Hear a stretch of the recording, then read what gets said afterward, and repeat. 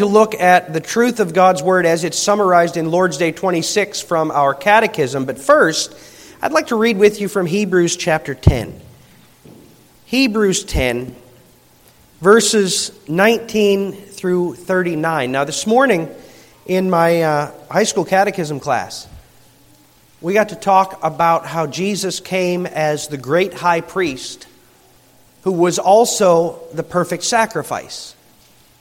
And we focused on Hebrews 7 for that, and how Jesus came as the priest after the order of Melchizedek to fulfill all the demands of the law, all the requirements in order to usher us into the presence of God. And what Hebrews 10 does, it follows up on that by pointing out the confidence that we have now as those for whom Jesus made that sacrifice, for whom Jesus now intercedes in heaven.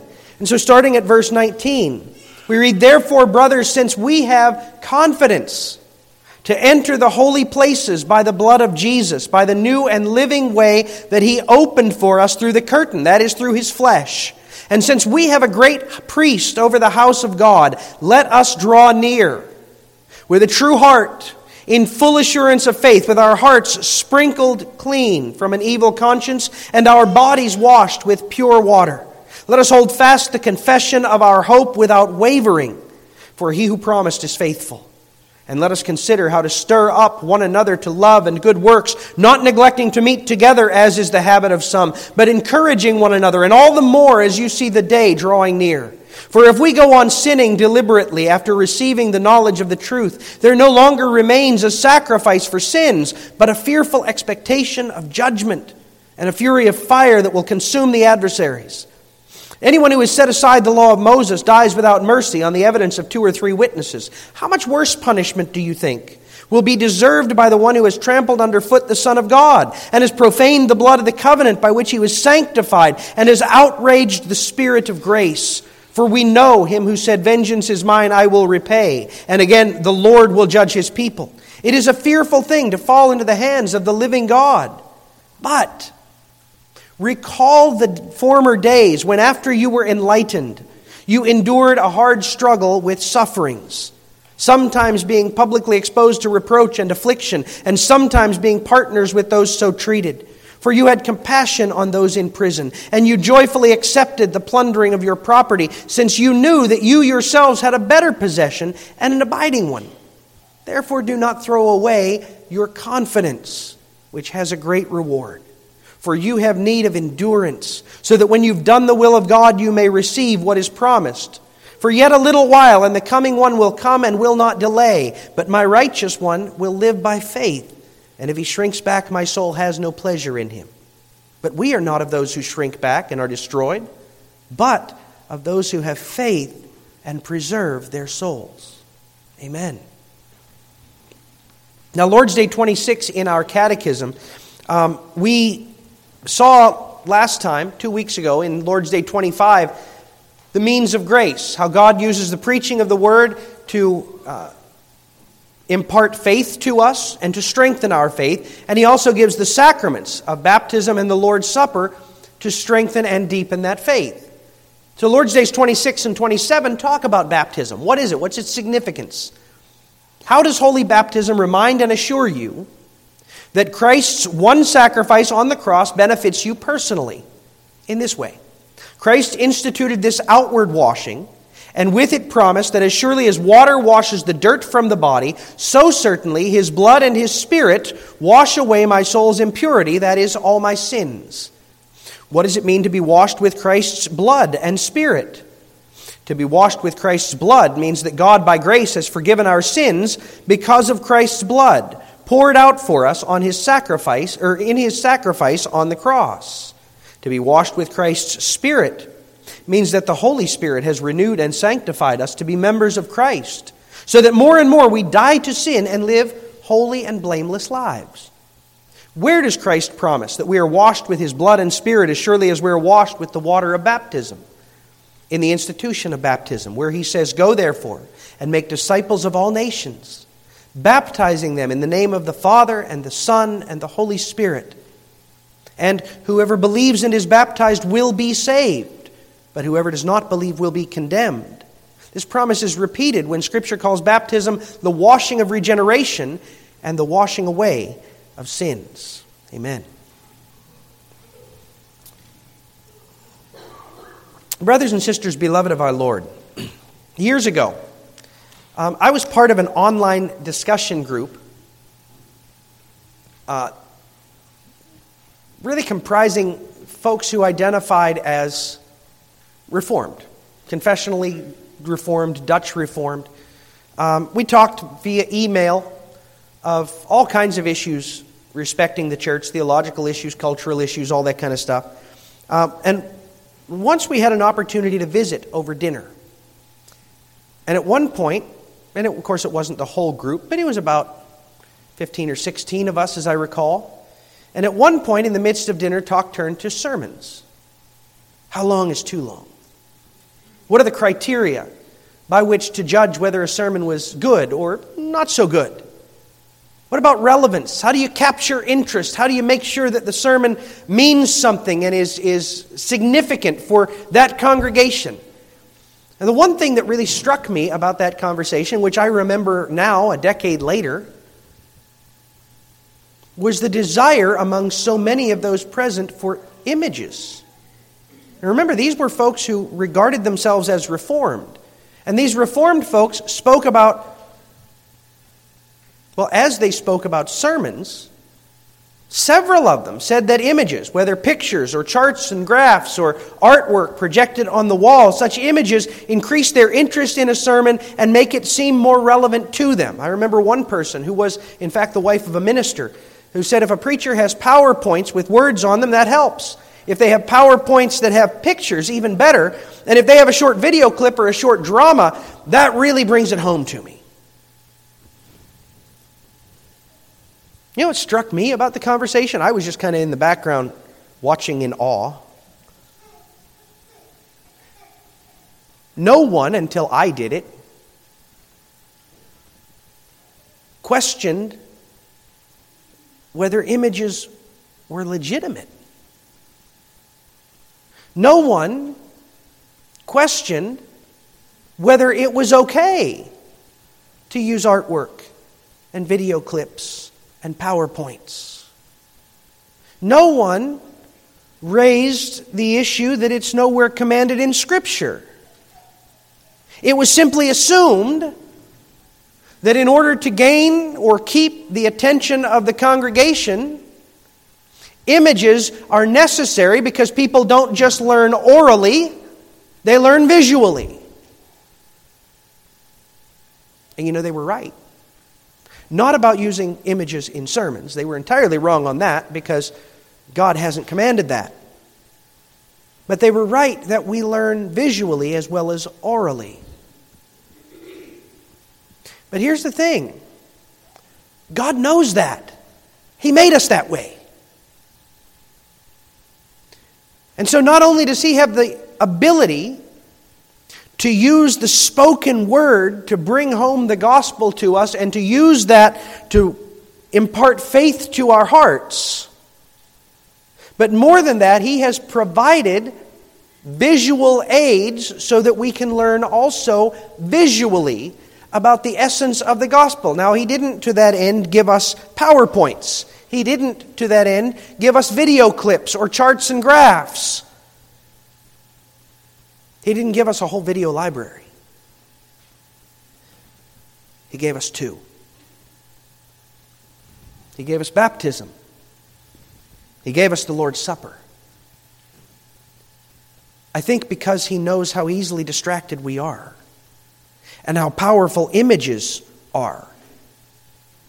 He gave the two images which would demonstrate to us the heart of the gospel and the heart of the Christian life, so that we would not be distracted by all the other stuff that means less, by all the other stuff that can easily distract us. He gave us the two sacraments that focus us on that which needs to stand at the heart of our faith, at the heart of our identity, at the heart of our life. And the first of them is baptism. Baptism is an image. It's an object lesson about the entrance into the covenant and all the promises that come to those who enter the covenant. And the first lesson that we see in our catechism about baptism concerns its nature and its perfection as a visual aid.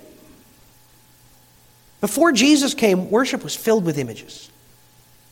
Matter of fact, I think imagery was probably more prominent than preaching.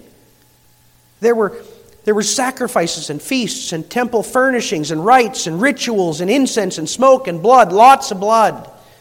Imagery abounded, but after Jesus, after He came and completed the sacrifice that we needed and fulfilled all of the images that Israel had seen for so many millennia, the images went away. They were fulfilled. And two remained, which demonstrate what He did.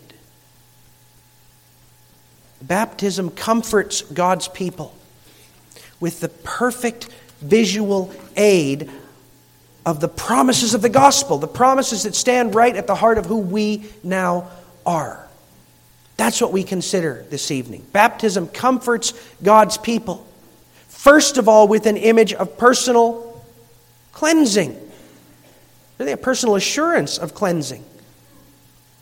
It should be clear to us by this time through our study of God's Word as this catechism summarizes it, that we need to be cleansed. Every one of us starts out from the word go, from the womb, sinful, defiled, unworthy in the sight of God. We need to wrestle with Isaiah 6, don't we? Isaiah 6, here is Isaiah the prophet. Isaiah, he was the court preacher, man. He was well educated, well spoken, well respected. This was the Domine of Dominaes. And all of a sudden, God transports him into the throne room of God Himself, and he is utterly and completely undone. Woe is me, he cries out. Woe is me, for I am a man of unclean lips, and I am from a people of unclean lips, and I have seen the Lord of glory. He is utterly undone, as every one of us should be. We are all people of unclean lips and hands and hearts and minds and all. And we come into the presence of the holy God. If we come into the presence of God with that sin clinging to us, we are undone. Every one of us desperately needs cleansing. And that's the first thing that baptism shows us. Here's this baby. Babies, innocent, sweet, sinful. Every one of them. What's their first thought? I'm cold, I'm hungry, I'm dirty, fix me. That's the way we all start. Yes, they're sweet. Yes, they're adorable. That's so we don't, kill them. I was struck by that. Last weekend, I know I've talked about that too much, but it's been a while since I held one of mine. And they're so sweet and so adorable, but still sinful. And so from the very start, to those who receive the promises of the covenant, and that comes to believers and your seed, your offspring, God gives us this imagery of what? A bath. We pour water on them. What is that water? Kids, what does that water do? When you take a baby and you dump water on him, what do you think? I got to clean him. I'm cleaning off the dirt, all the spit up, maybe some, less pleasant stuff. We're going to wash him off, make him clean, make him smell good. That's what baptism shows us, is that bath. And God says to us, you're filthy, but Christ will cleanse you. Just as your body needs to be washed with pure water, so your soul needs to be washed with the blood of Christ to cleanse it. That's the imagery there. God knows that we will struggle with doubts. It's ironic, it's those who are outside of Christ who can say, I think most people are good. I think most people are good. Yeah, you give them the right opportunities, they'll do good. No, they won't. And the more we dig into God's Word, and the more we allow it to illuminate our lives, the more we see that people are the antithesis of good. People are not at all good, and we are not at all good. And the more we study that Word, ironically, the closer we come to the Lord, the more we see that we're unworthy to come to the Lord in and of ourselves. And so we need that assurance. Our text in Hebrews 10 says, "Therefore, brothers, since we have confidence to enter the holy places." But it doesn't say, because you've done well, because you've cleansed yourself. No. Because you have confidence to enter the holy places by the blood of Jesus. He cleanses us. He purifies us. That's what baptism promises. I will cleanse you of your defilement. I will make you worthy to enter my presence through that one high priest and the sacrifice that he offered. That baptism, it tells you this is the promise that came to you. Just as surely as you were wet, just as surely as your hair got soaked, just as surely as you startled when that water fell upon your forehead, so surely the promise comes to you. And he who promised, verse 23, is faithful. So trust him. Believe him. Believe that what he showed you in baptism, in that beautiful visual aid, is true for you. That he has cleansed you of your defilement. That you don't have to stand there like Isaiah and say, woe is me. Instead, you can say, what an amazing God who has cleansed me and welcomed me into his presence. What an amazing Savior who has torn apart that curtain and ushered me into the very throne room of my God who is now my Father. That's the promise. That's the assurance. And it comes to every one of us who has received that symbol, that sacrament by faith. Whoever believes and is baptized will be saved. Were you baptized? Did the water run down your head and neck? Then the promise comes to you. And the calling to believe that promise, to be confident in that promise. Understand that baptism is not a small thing, and it's not only for children. God called us to make disciples of every nation, baptizing them into the name of the Father and the Son and the Holy Spirit. See, our Savior knows how weak we are, how quick we are to waver in our trust. So the first tool of discipleship he gives us is this sign and seal that assures us the promise is for you. The cleansing is for you. Believe the one who promised, for he's faithful. And it's not just for cleansing from sin. It's also forgiveness. Question 70 asks, what does it mean to be washed with Christ's blood and Spirit? To be washed with Christ's blood means that God, by grace, has forgiven our sins because of Christ's blood poured out for us in his sacrifice on the cross. We don't just need to be cleansed, we need to be forgiven. Sin deserves to be punished. I think we all get that deep down. You go to a restaurant, you see a kid being an absolute brat. He's really openly disobeying. His parents try to settle him down. He talks back to him. He's behaving so badly that people actually finish up quickly so they can leave. You want that child to get a spanking. Not because you hate him, you don't even know him. But there's something in us that cries out for justice. You see the disrespect he shows to his parents, the disrespect he shows to the people around him, and you want him to receive a punishment. Or we look in the news. We think about the events in Ukraine. Now that's a complex situation. I know that. Ukrainian society has not been morally upright. Their president has advocated for lots of morally indefensible things.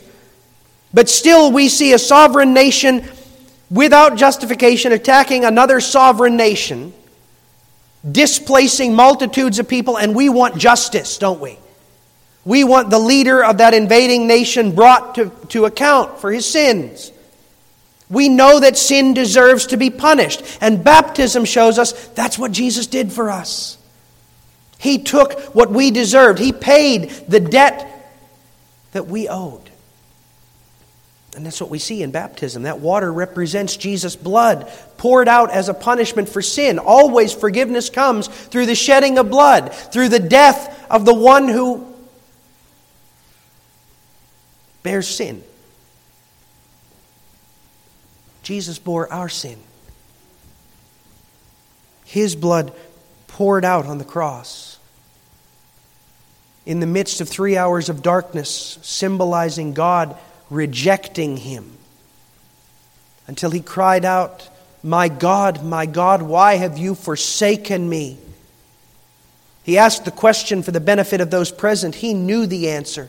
It was because he bore our sin, our guilt. And because he paid the whole price, we can be forgiven. That water is poured out on our heads, symbolic of the blood that he shed to forgive our sins. And how can I know that he did it for me? How can I know that he died on the cross for my sins? Because the water came upon me.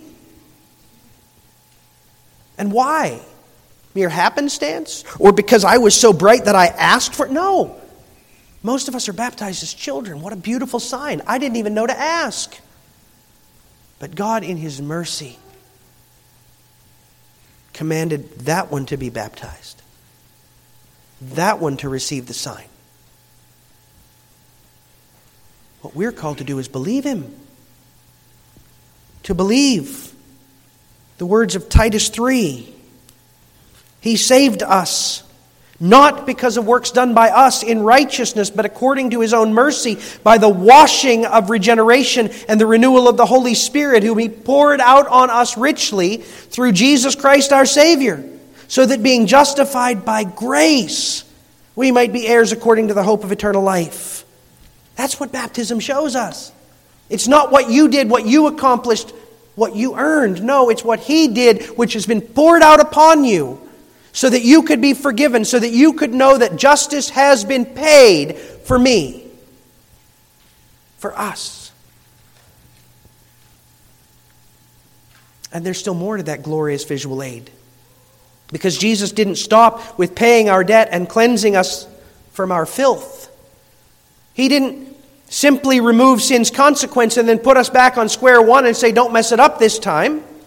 Nor did he leave us enmeshed and admired in our corruption and our enslavement to sin. No, Jesus lived the life that would make us righteous before God. He died the death that would take away our debt. And then he promised the Holy Spirit, who now works to purify us.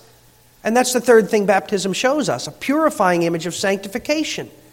Listen again to the second half of question 70. What does it mean to be washed by Christ's blood and Spirit? We heard that being washed with Christ's blood means that he paid the debt for our sin. But to be washed with Christ's Spirit means that the Holy Spirit has renewed and sanctified us to be members of Christ, so that more and more we die to sin and live holy and blameless lives. That's the washing which sanctifies us, which makes us holy. Hebrews 10 verse 22, we heard it say, "Let us draw near with a true heart in full assurance of faith, with our hearts sprinkled clean from an evil conscience." That's Jesus purifying us. "And our bodies washed with pure water." Our bodies, that refers to how we act, how we now live. And Hebrews 10 then goes on to show that the life of those who've been washed by the blood of Jesus ought to be different. That's why verses 24 and 25 urge us to meet together and encourage one another to love and good works. Because we who are identified by Christ, we who've been cleansed, we ought not to be like the rest of the world. Because the Holy Spirit dwells in us, we ought to increasingly reveal the character of Christ. That means no longer are we to be driven by what I want, what I desire, what pleases me, but rather by how can I honor God, how can I glorify the Lord, how can I bless the people around me. Our marriages ought not to be characterized by strife as the husband fights for what he wants and the wife fights for what she wants and they get annoyed at one another. No, but rather by dying to one another, or to oneself for the sake of one another. The husband putting himself last so that he can bless and honor his wife. The wife putting herself last so that she can honor and serve her husband. That's radically different than what the world sees, what the world lives for. Verses 26 and 27 warn us, if we go on sinning deliberately after receiving the knowledge of the truth, there no longer remains a sacrifice for sins, but a fearful expectation of judgment and a fury of fire. If we keep on sinning, if we don't strive against our sin, we're going to continue sinning. But we shouldn't be identified by it. We shouldn't give in to it. We shouldn't allow sin to reign over us without a fight. And if the Holy Spirit's in us, then we will fight. We'll struggle to repent against that sin. We'll fight to get rid of that sin. And we'll long for a holiness that we can only begin to attain in this life, but that we do begin to attain. So we're urged in verse 36, you have need of endurance so that when you have done the will of God, you may receive what is promised. When you have acted by the Spirit by the power of the Spirit, when you have shown your love for Christ by obeying His commands, then by the faith that your life reveals, you shall receive the reward. In other words, what we do, how we live, matters. And baptism shows us God has promised the power to live in a way that's pleasing to Him. It's not a new promise, by the way. Back in Ezekiel 36, the Lord assured His people not only would He cleanse their hearts from the impurity of sin, but also I will give you a new heart and a new spirit I will put within you. I will remove the heart of stone from your flesh and give you a heart of flesh, and I will put my spirit within you and cause you to walk in my statutes and be careful to obey my rules. All the way back in the time of the exile, He was promising that to His people. And that's what baptism displays to us. I have promised you the power of the Holy Spirit so that more and more you'll fight against sin, so that more and more you will get rid of those chains and shackles that once bound you, so that more and more people will see in you the image of your Savior into whom you were baptized. Again, this is an image given to comfort us with what it teaches and how it assures us. By your baptism, you can see that your corrupt nature has been washed away and that God has poured out upon you. Even as that water was poured upon your head, He has poured out upon you His Holy Spirit. Now we're called to believe it. The testimony of that sacrament doesn't come from men. It comes from God, and we're called to believe Him. To believe that just as real as that water is, that's how real the power of His Spirit is. And that just as that water was placed on me, God will give me the power of His Spirit to live a new life. To demonstrate my faith. Folks, that's powerful. Children, understand, it's not just for when you were baptized at an age that you can't even remember. Every time you see that sacrament, that's what you need to remember. That's how God promised me that He would cleanse me of my dirtiness. That's how God promised me that He would pay the debt for my sin. That's how God promised me that He would pour out His Spirit so I could live a new life. But don't believe that because I said it or because the Catechism said it. Our understanding of the sacraments, our belief about God and about His church, our faith must not rest on the sentiments of men, both either now or 500 years ago. If we believe it, we must believe it because God said it. If we trust it and follow it, we must do so because we know that we're trusting and following God. And if what I say or what the Catechism says is not in line with Scripture, then we dare not believe it. But praise God, that is what the Bible says. Question 71 of our Catechism says, where does Christ promise all these things? And then immediately it quotes from Matthew 28 and Mark 16 and Titus 3 and Acts 22. Understand the importance of what the Catechism does there. First, it shows us that the command to baptize was from Jesus. Matthew 28. Make disciples of all the nations. Certainly teach them to obey all that I've commanded. But first, baptize them into the name of the Father and the Son and the Holy Spirit. Give them that visible assurance that this is my promise and this is how trustworthy it is. And then the Catechism cites Mark 16, showing us the promise that is attached to baptism and the obligation it brings. Whoever believes and is baptized will be saved. Notice how broad that is. Whoever. Man or woman, young or old, Jew or Gentile, Dutch or Scottish, doesn't matter. Whoever is baptized or believes and is baptized will be saved. But notice the warning. But whoever does not believe will be condemned. Doesn't matter if you were baptized if you don't believe, if you don't have faith, if you don't trust the one who gave the sign. There's no hope in that. It won't work automatically.